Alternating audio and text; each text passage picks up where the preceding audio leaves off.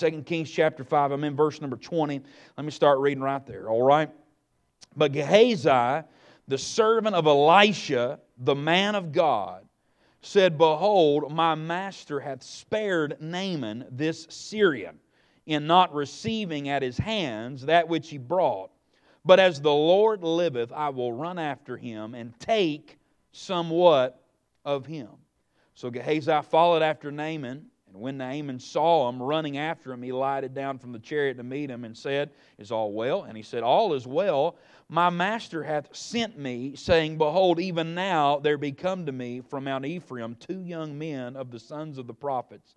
Give them, I pray thee, a talent of silver and 2 changes of garments. And Naaman said, Be content, take 2 talents. And he urged him and bound 2 talents of silver in 2 bags with 2 changes of garments and laid them upon 2 of his servants, and they bare them before him. And when he came to the tower, he took them from their hand and bestowed them in the house. And he let the men go, and they departed. But he went in and stood before his master. And Elisha said unto him, Whence comest thou, Gehazi? And he said, Thy servant went no whither. And he said unto him, Went not mine heart with thee when the man turned again from his chariot to meet thee?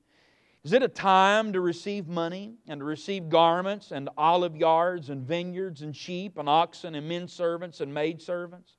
The leprosy therefore of Naaman shall cleave unto thee, and unto thy seed forever. And he went out from his presence a leper as white as snow. I want to call your attention to a very familiar story. In fact, probably the most familiar miracle in the ministry of Elisha is the cleansing of this leper by the name of Naaman, and that is in the first part of this chapter. This is the sequel, if you will. This is the rest of the story in the verses that we've read tonight. In fact, as I looked at this chapter, I've been preaching through the life of Elisha at our church, and so I looked at this chapter, I really kind of divided it up into 3 different stories, 3 different sections, stories that would be similar and familiar to every believer in here, I'm sure. And I thought about the first part, really where the miracle takes place, and I'm not going to preach that tonight. So much just wonderful theology and causes for worship there in that first part of this chapter right here. But I would call it, when I read that first part, maybe through verse about 14 or so, I think I would call it that same old sinner's story. That's what I read there. It's just the story of an old sinner that got saved by the grace of God. Somebody that had the disease of sin just eating away at them, destroying their life, threatening everything that they love, slowly deteriorating everything about them, and God just out of nowhere, saves an old Gentile, and just in an amazing way. And does anybody else got a story like that? I would say we all have a different testimony, but we all got the same old story, don't we? We were lost on our way to hell. Sin was destroying our life, but God made His way in our life, and it's that same old sinner's story that we hear all the time. And then I began to look around verse 15 or so, and if I was going to section off another little section in this chapter, I think I'd go to verse 15 to verse 19, and we see a totally different man. He's got a different attitude, he's got a different outlook, he's got a new lease on life. It's that same old salvation story, isn't it? This man, he's no longer plagued with the disease of this leprosy. He knows that there's one God in the whole universe, and it is the God of Israel, the God of Abraham, Isaac, and Jacob, and there's a change in his life. Can I tell you, that's that same old salvation story. Again, we got different testimonies, but we can all testify in here that salvation makes a change in your life. When you get saved, you get changed. You are different from what you used to be. And man, this man's trying to give everything away, trying to give his money away, and man, he said, you know what? He starts thinking about this. this. I ain't got time to preach this. But he says, Elisha, man, when I get back home, he said, I'm going to have to go with my master into that pagan temple. And I'm going to have to hold his hand and help him up and help him as he do it. He said, man, I'm feeling bad about all of them things. You remember when you got saved, you started feeling bad about things that you never thought another thought about before? I'll tell you, that's that same old salvation story, ain't it? Amen. But then when we come to the last part of this verse, the last part of this chapter, I'm going to call it that same old sad story. It's the story of somebody that knows all about the ministry, all about the miracles. If anybody knew anything about God, listen, I'm telling you something, Gehazi ought to know all about it. He's been behind the scenes. He's seen the inner workings of it all. He's been there serving Elisha, the man of God, and he's seen it all, and he knows what God can do, and he knows about the power of God, and he knows about the grace of God, and he knows about the work of God. He knows it all, and yet we find him falling. We find him falling into sin, succumbing to temptation, and just absolutely destroying his life and ministry. And Brother Allen, I want to say that it's that same old sad story of sin. I wish I never would get another phone call about somebody that has fell into sin. I wish I never would hear another story about that, but it's all too familiar, isn't it? It's that, and that's what I'm preaching on tonight, just for a moment, that same old sad story. We've had a good service. I'm about to kill it right here, all right? I'm telling you, I just got a burden on my heart tonight. That same old sad story about somebody that knew God, somebody that knew the power of God and the work of God and the grace of God and the mighty ministry and mighty miracles on a personal level, and now he's out. When people are tempted to sin, when people succumb to temptation, they always believe that their situation is somehow unique, don't they? It's just different. I'm justified, and it's just different. Or they think everybody else will get caught, but I'm not going to get caught.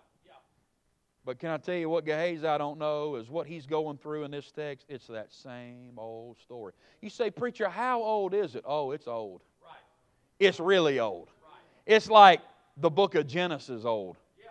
I mean, I think Gehazi thinks his situation's unique, and maybe he's justified in some way, and maybe he's going to get by, and he's not going to get caught with what he's doing. But Gehazi, I want to tell you, sir, listen, you don't have to go far. Just go back to the book of Genesis in chapter number 3, and when the very first sin committed by mankind, it's exactly the same as we read in this text. Not only does it go back, but this text that we're reading here tonight, it goes forward to even every sin that you ever commit, every sin that I've ever committed. It's that same old sad story over and over again. There's no temptation taking you but such as is common to man. It's the same thing. Let me tell you something about the devil. He hasn't changed much. His strategy, listen, his strategies sometimes change a little bit. Or, well, let me say it this way. His strategies really don't change much. It's really the same thing over and over, but he presents it in a different way. His presentations change. His strategies don't change, but his presentations change. His packages change. It's the same old garbage just wrapped in a new package every time. Every time. Sin, it's the same. It's the same. Let me say it this way. It may be different places, and it may be different faces, but sin always leaves the same old traces every single time. It's the same thing every single time. In fact, when I read this text, I couldn't help but think about the Garden of Eden and how every sin, really, I know it's different, but every sin is exactly the same. It's exactly the same. Every single time, it's exactly the same. And if I can say that even in the events in our text that we read here tonight, they're really, I'm going to make up a word here, they're Eden-esque. They remind me of the Garden of Eden and what Satan did to seduce Eve and then ultimately Adam and then ultimately humanity. It's the same old sad story every single time. And maybe you've wondered sometimes about, man, how could they get there? How could they do that? How could that family, they were the best in the church. That preacher, he was the best at the meeting. How in the world, have you ever just scratched your head and wonder, how in the world does stuff like that happen? It happens the same way every time. No exception. No exception. I'm going to tell you exactly how that happened in this text, Garden of Eden, and then last Tuesday. I mean, it's the same every single time. Every single time. It's that same old sad story. Number one, the first thing that happens, and I'll just use it in talking about Gehazi here. Let's say, first of all, number one, let me say this. He despised his ministry. He despised his ministry.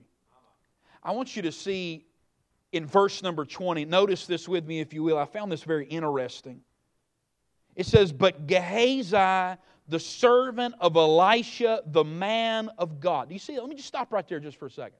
It gives a title to who Gehazi is. Now, when I read that, I thought that was very interesting right there, because this is not the introduction of Gehazi to the reader. We're not being introduced. We know who Gehazi is. In fact, if you go back and look through, I went back through and counted, I believe this is the 8th time that Gehazi has been mentioned by name. We already know who Gehazi is. We already know what he's doing. We already know what his role is. We already know what his position is. He's there. He was there when the boy was raised back to life. He had an integral part in that. He was there when Elisha healed the poisonous waters of Jericho. He was there when he healed the poisonous pottage, and he was there when the bread was multiplied for the Bible college students to eat. He was there for every single bit of it. We already know who Gehazi is. Why does the Bible have to tell us all again that Gehazi is the servant of Elisha, the man of God? Why is that emphasized like that? Well, I couldn't tell you for sure, but I know what God did in my heart when I read that. I was reminded of the position that he had. I was reminded of who he was. I was reminded of the blessing that God had given him and the privilege that God had given him and the position that God had given him. We're reminded just before he jumps, just before he falls, just before he dives into sin and destroys his life, we're reminded of the great privilege and the great position that God had given to him. Listen, there were a bunch of preacher boys in that Bible college. Not everybody got to travel with Elisha. Not everybody got to see the miracles that Gehazi did. Not everybody got to see and be a part of all the things that Gehazi got to be a part of. And listen, we're reminded right before he jumps, he's the servant of Elisha, the man of God. But that wasn't on his mind. Gehazi wasn't thinking about that. Gehazi wasn't thinking about, man, God sure has let me see some things. Man, God sure has let me be a part of some things. Man, God sure has been good. Man, look who I get to serve. Man, look what I have. Man, look at the things I get to see. That's not what Gehazi was thinking about. All he was thinking about is what he didn't have. Can I tell you how the devil comes at you? Let me tell you, it's exactly how he come to Eve in the Garden of Eden. It wasn't, hey, look at all these trees God's going to let you eat. Man, look at this perfect environment that you're living in. Look how wonderful it is. No, Satan takes Eve and he draws her attention to the very things that she cannot have. The very first step in every single sin that you've ever committed, big, bad, little, small, however you want to classify it, I don't know if God classifies it like that, but I know we do. But every single one of them, I don't care how disgusting or acceptable that it might be in people's eyes. Every sin you've ever committed. The first thing the devil does is he starts to get your eyes off of the blessings of God in your life. He gets your eyes off of what God has given to you, and He starts making you think about and dwell about everything and dwell on everything that you do not have. He was not thinking about the great privilege and position that he had. He was only thinking about what he did not have. Can I tell you something, friend? If you're going to stay right, if you're going to stay clean, if you're going to stay holy, you're going to have to stay thankful. You're going to have to stay thoughtful. You're going to have to think about, and you read Romans 1, right? The apostasy, Brother Blue would preach on it, he called it the route to apostasy. It's a downward spiral. It's a digression. And where does it start? Neither were they what? Thankful. Just not being thankful for what God had given to them. I think about Joseph, Old Testament Joseph. When he was met with temptation, Mrs. Potiphar cast her wicked eyes on Joseph. Wicked words, wicked hands, wicked thoughts, wicked motives, wicked intentions. And what did Joseph do? What was his response to the solicitation to sin? What was his response? I can't do this. It would be a sin against my master. He said, man, my master's been so good to me. Man, God's been good to me. And man, look at the position that I have. And Joseph started talking about his position. He said, my master don't even know everything that he's got. He's put it in my hand. I'm over it all. He's given me everything except one thing, and that's you, sis. And he wasn't thinking about what he couldn't have. He was thinking about everything that he did have. He was able to say no. He was able to resist. He was able to run away. He was able to have victory over that moment. Why? Because he was thoughtful and because he was thankful. Thankfulness is more than just some little cute slogan we crochet on a pillow somewhere. It's more than just little decorations we put out at Thanksgiving. And thankfulness is your key to victory over sin. Because it's all about, temptation is all about, it's a Price is Right game is what it is. It's what do you value? What value do you put on things? And every single sin starts with a despising, a devaluing of the blessings of God and the things that He has given to us. If you're thankful for your church like you ought to be, listen, you won't be tempted to leave it. If you're thankful for your family like you ought to be, sir, you won't be tempted to step out and run away. Preachers, if you're thankful for your ministry like you ought to be, hey, listen, you won't be tempted to do something that'll cause you to absolutely lose it. Put value on the things that God has given to you. That's the first step. That's the first step into sin. You despise your ministry, what the things that God has given to you. And the second step, and we're stepping down, by the way. He despised His blessing. Secondly, he disparaged, or we say it like this, he disrespected. Why don't we say it like that? He disrespected his master. Not only did he despise his ministry, but then we find him disrespecting his master. Look at verse number 20. I'm still there. It says, but Gehazi, the servant of Elisha, the man of God, said, look here, behold, my master hath spared Naaman, this Syrian, in not receiving at his hands that which he brought. You know what he just said right there? He said, Elisha's made a mistake. My master has messed up. Here comes this guy. He's a bazillionaire. And that is a technical term, by the way. Bazillionaire. And he wants to give money to the ministry. And Elisha says, no. Now, I'm going to be honest. That has never happened in a Baptist church. Now, and the Bible even says that Naaman, you read the text, Naaman urged him. Isn't that what it says? He's back up verse 17, 18, somewhere in there. Hey, 16, 15, I don't know. It's in there. He urged him. Naaman was urging him. Like, take money. Now, I've seen preachers get up and urge people to give. John Morgan. I've never seen anybody urge a preacher to take the money. Okay? Now, Sometimes I'll say no just the first time, just to be nice. But if they're going to offer it a second time, I'll be like, well, you know that verse in the Bible says you don't want to rob somebody of a blessing. Amen. I don't know what verse that is. That's 2 Opinions 24/7, I think. Well, we don't want to rob them of a blessing. Amen. And Elisha says, no, we don't want to. We're not taking it. We're not taking the money. Now, can you imagine? Sunday morning, White Graves Baptist Church. The faithful start filing in, Brother Will Allen. And all of a sudden, you got somebody that looks familiar, but you can't quite place it. You know they've never been here before, and all of a sudden it occurs to you, Bill Gates has walked in to your sanctuary. And he sits through the service, and Brother Will Allen preaches the gospel message, the good news. Bill Gates weeping and crying. He comes to the altar, and he repents of all his, globalization and vaccine stuff and all that stuff. Sorry, I spent too much time on the internet.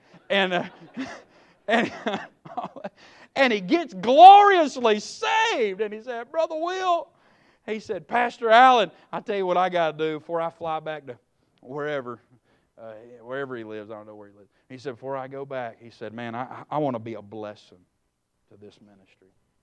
And he gets out his checkbook, and he just starts adding the zeros. I mean, just over and over and over on that thing. And Brother Will, I don't know what you'd be thinking, Brother Will, but if that happened in my church, I'm thinking, man, we're going to pay this building off. Praise God. Man, I think we could get this fixed, and we can get that fixed, and man, we could do this, and man, I've been wanting to build this. I want to buy that property and build this youth camp, and man, I want to do this, and man, we could, and all the things that we could do.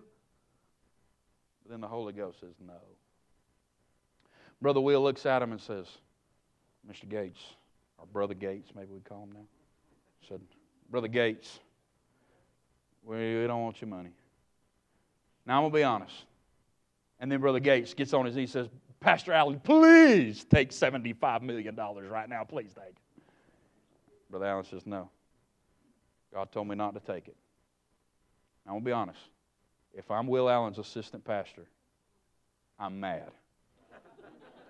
Because I'm thinking, okay, my salary is $72.58 a week around here. I'm mopping floors, and I live in a house. I'm not saying you would do like it, but for illustrative purposes, Brother Allen, I love you, brother. I know I'd love to work for you anytime. In fact, I might get fired here soon. I may come work for you, amen. Man, Gehazi, he's thinking, man, you know what Gehazi's thinking? Man, we got a leak in the room, and that room I sleep in, man, it's cold, and man, my bed is hard, and man, that roof's been leaking, and every time I think, man, we can do this, we just never have money for this, and we never have money for that, and he's trying to give us money. Think of what we could do. Think of all the Bible colleges we could build, and these sons of the prophets that need some help, and need food, and man, think of all this stuff we could do, and Gehazi's just steaming mad.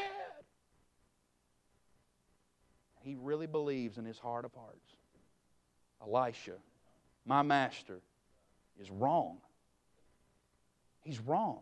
He is withholding from us good things. Why would he not want us to have good things? Is that not exactly what Satan said to Eve in the Garden of Eden? Isn't that the way it's always packaged? God knows that when you eat of that fruit, that your eyes will be open. You're living a new world. Man, it's going to be so much better. And He is holding it back. He's holding the best life back from you. He's hindering you. He's limiting you. And that's exactly where it went. And in Eve's mind, all Satan had to do was just poison her mind just a little bit to make her go from thinking good of her master. Now she's thinking ill of her master. First, she's thinking, man, God is wonderful. He's the greatest. I love Him. We love His fellowship. We love what He's given us, everything we have. And here comes Satan with his little temptation. And all he had to do was just turn her perspective, poison her mind about God. And can I tell you, at the root of every sin, what you will find is that Satan has poisoned your mind about who God is. He's made you think that God's holding back on you. If you're going to be happy, if you're going to be fulfilled, if you're going to live the best life, the only way to do it is to step over the boundary and cross the line. And do, because the boundaries that God's put up, it's just miserable inside here, ain't it? That's what He'll make you think. That's what young people think a lot of times, ain't it? Man, these fences, these lines, these rules, just misery in here. And they're looking over there and think, that's where the fun's at. That's where the happiness is. That's where the fulfillment is. That's where the satisfaction is. And the devil's got you looking over that line and you think it's over there. Can I tell you something? Let me just ruin it right here for you. He's a liar. He's a liar. I'm talking about pants on fire. Nose as long as a telephone wire. Amen. He's a liar. Those people over there are miserable. God doesn't hem you in because He hates you. He hems you in because He loves you. And He knows what's out there. It's not going to fulfill you. It's going to hurt you. And God's been right 11 out of 10 times. He's always right about it. But He'll get you to disrespect your master and think bad things about him. And that's where Gehazi was. First, he wasn't thinking about his position and his blessings and his ministry. And then he started thinking bad of Elisha. He's messed up. He's made a mistake. How about this? Have you ever thought about this? You ever thought about there might be some things that God knows that you don't know? Ever thought about that? You ever thought about that? You ever thought about this, that maybe God knows more than you? There's a good possibility that's true. You think that maybe when Elisha said no to Naaman that he knew some things that Gehazi didn't know? Absolutely. In fact, go over to verse number 26. Elisha tries to explain some of these things. He said, "Went not mine heart with thee when the man turned again from his chariot to meet thee?" He said, "Is it a time to receive money and to receive garments and olive yards?" You know what he said? He said, "It's not time for that yet." He said it's a timing issue. Well, Gehazi wasn't thinking about that. What do you mean it's a timing issue? Well, did you know that Jesus only mentioned one miracle during the ministry that comes from the ministry of Elijah? It's in Luke chapter 4. He mentions one from Elijah and he mentions one from Elisha. And both of those miracles had to do with Gentiles. Remember, Jesus told those Pharisees, He said, there were many widows during the days of Elijah. But only one got sustained, right? The meal that never ran out and all that stuff. Only one. And then He mentions there were many lepers in Israel during the ministry of Elisha. But only one got healed. And who was it? It was a Gentile. You know what the point was of that? You know what the point of this whole miracle was? The point of this whole miracle was it was a type, it was a foreshadow, it was a pointing to the future of one day God saving Gentiles. And by the way, how much does it cost for a Gentile to get saved? What does he have to pay to get saved? $0. That whole thing was to show Naaman, the God of Israel is not like those pagan gods back home. The God of Israel is not like those old gods that you know. Those gods that they require all kind of things and money and things, and you got to say your Hail Marys and your prayer beads and light candles and give all your... Those pagan gods require... But I'm going to tell you something about the God of Israel. You don't have to sacrifice your son. He gave His for you. Let me tell you something about the God of Israel. You don't have to pay anything. He paid it all for you. And when Gehazi charged Naaman for his cleansing, he broke a type. God's serious about them. You ask Moses about that. You know what? You know what God was saying? You know what it was? It was a timing issue. It's not time. There will be a time when God will bless us financially. There will be a time. But right now, while old Naaman is trying to figure out who the God of Israel is, this isn't the time. And Gehazi ended up blowing the theology of a man who was trying to learn who God was. Because he was selfish. I could see old Gehazi maybe scratch his head and say, you know what? I didn't think about that. By the way, that's usually what people say after they've ruined their life with sin. You know what? I didn't think about that. But you know what? Here's the good news. God has thought about it. You don't have to. You just need to obey what He says. My kids, sometimes they have to know every little thing that we're doing all the time and every little detail. And sometimes I just got to tell them in a nice way, shut up! In a nice way. It's not, you don't have to figure it out.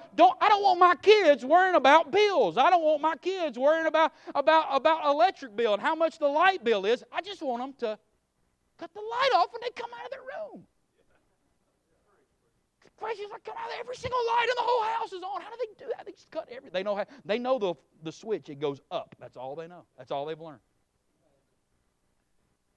Now, I don't need to sit down and explain to them everything about kilowatts and Duke Energy. That's who I paid to, or I was, but anyway.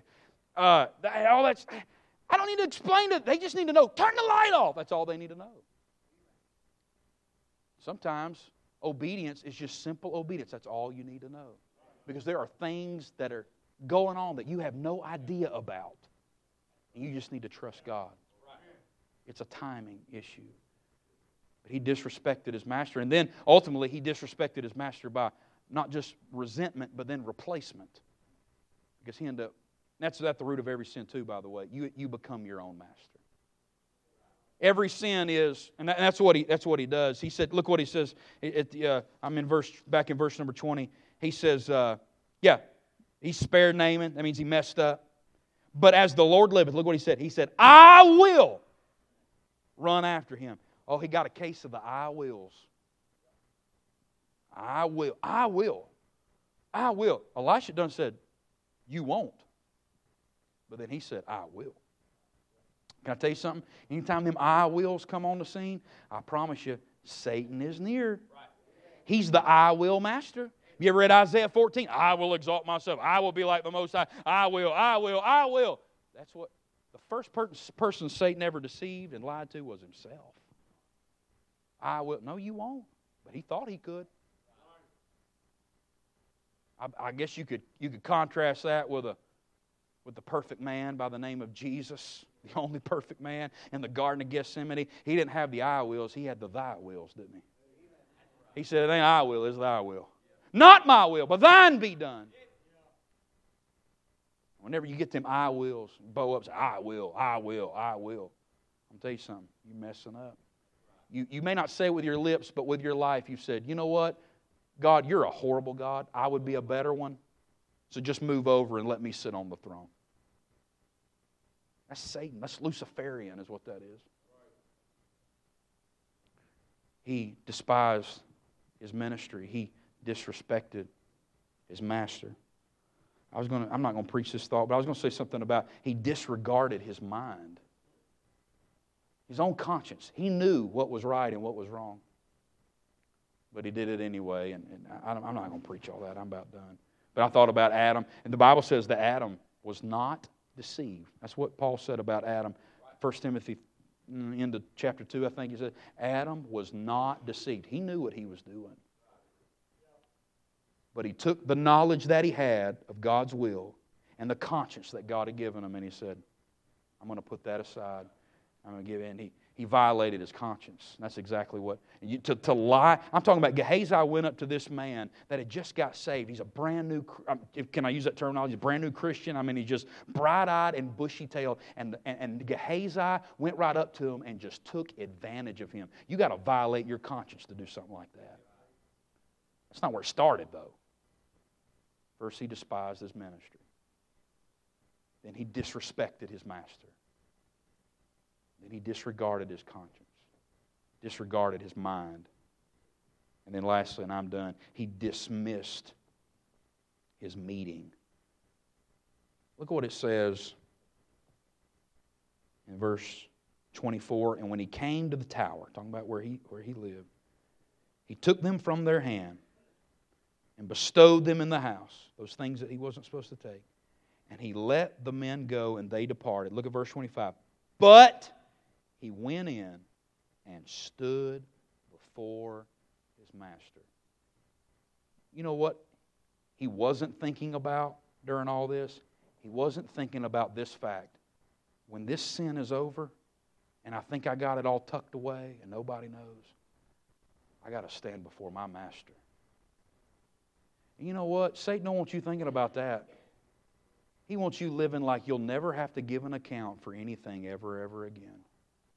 But can I tell you what'll help you? Is live your life with the judgment seat in view. If you'll live your life, I wonder if Gehazi was tempted, and even, I mean, he ought not to do it for 1,000 different reasons, but if the last reason keeping him from doing it was, you know what? I got to stand before Elisha. I got to stand before my master. And by the way, Elisha knew exactly. Did you see what he told? He said, Gehazi, where you been? I love Gehazi's answer. He said, no whither. Nowhere. Listen, when you ask a kid, where you been? And they say nowhere, they've been somewhere. You know I'm telling the truth. When you ask about, what did you do? And they say nothing, they did something. What do you mean you've been nowhere? Obviously you've been somewhere. But Elisha didn't even have to get off the couch. I don't think Elisha's been off the couch this whole time. I don't know. He wouldn't answer the door when Naaman knocked on it. He sent Gehazi. I made Naaman really mad, but he got over it. Elisha said, I didn't have to go with you. He said, look what he said in that text. He said, my heart. He said, my heart went with you. My heart went with you. You know, if we were more concerned about breaking God's heart, we wouldn't break His rules. He said, Gehazi, when you went after Naaman, and when you took all those things I told you we're not supposed to take right now, because I want you to know my heart went with you. Can I tell you something? For those that are lost, judgment's going to be bad. We know that. Great white throne. I'm telling you, for those that are saved, I know we don't have to give an account for our sins, but we will give an account as sons. We're going to find out just what we did to the heart of God.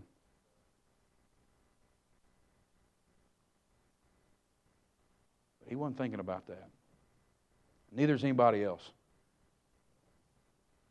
Oh, Adam and Eve, they sinned in the garden. They took of that fruit. You know something they weren't thinking about at that moment? What about when God comes by?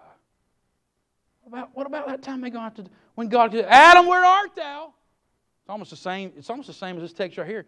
When he said, Whence comest thou? Or something. He asks a question like that. Elisha does. It's almost the same. The fact is this: is you may sin, but listen, you're gonna have to give an account. It's almost like Gehazi thought he was going to get by with it. He thought he was going to get away with it. But I love how the text puts it in verse number 25. Verse 24, he puts all that stuff in his house. The men go. Verse 25, it doesn't say, and he went in. It says, but he went in. You know what that means? This thing's about to take a turn. I tell you, you might think you can sin and get by, but one day, this thing's going to take a turn. Don't dismiss your standing before your master one day. It's that same old sad story. You know what we need to do? We need to be thankful for what He's given us. You know what we need to do? We need to fall head over heels in love with our master. Like that willing servant, I love my master. I plainly say, I love my master. And you know what? If he says I can't have it, it must be because he loves me. When you love Him, you won't disrespect Him like that. When you love God, that's why the greatest commandment is what? Love the Lord thy God. Jesus said, if you can keep that one, you won't worry about breaking the rest of them. That's the greatest commandment. If the greatest command is to love the Lord thy God with all your heart, all your soul, all your mind, then the greatest sin is to not love Him. And it's the sin that leads to every sin. Fall in love with Him. Be sensitive to the Spirit of God. And then have a holy, healthy fear of God. That you're going to have to stand before Him and give an account one day. I don't want I've done heard all, listen. I can get a pianist if that's all right, Brother Will. I'm done. It's late. It's time to go. But listen, I've done heard all the sad stories I want to hear. I'm tired of it. I'm sick and tired. I don't want to hear another one. It breaks my heart. And what people can't see is it's the same thing over and over and over. It's the same. Oh, but preacher, this boy, it's the same thing. This girl, this job, this money, this thing. It's the same. It's always the same. It starts the same. I hate it, but it always ends the same. They destroy their life. They throw everything away. You say, well, I'm good. All right. You're the first one about to go, man. Take heed. Take heed. You know what that means? Pay attention. You say, well, I'm good. I'm thankful. Take some inventory. Oh, I love God. Take heed. Pay attention. You say, well, I'm sensitive to the Spirit of God. Take heed. You say, I fear God. I know I'm going to stand before Him one day. But do you really know it? Do you really believe it? Take heed lest you what? Lest you fall. Lest you fall. Let's stand together all over the building. It's just the same old sad story. But it don't have to be yours tonight. By the grace of God, I think I'm just going to preach myself under conviction tonight. I just want to crawl up somewhere and say, God, help me. God, help me. I don't want that story to be my story.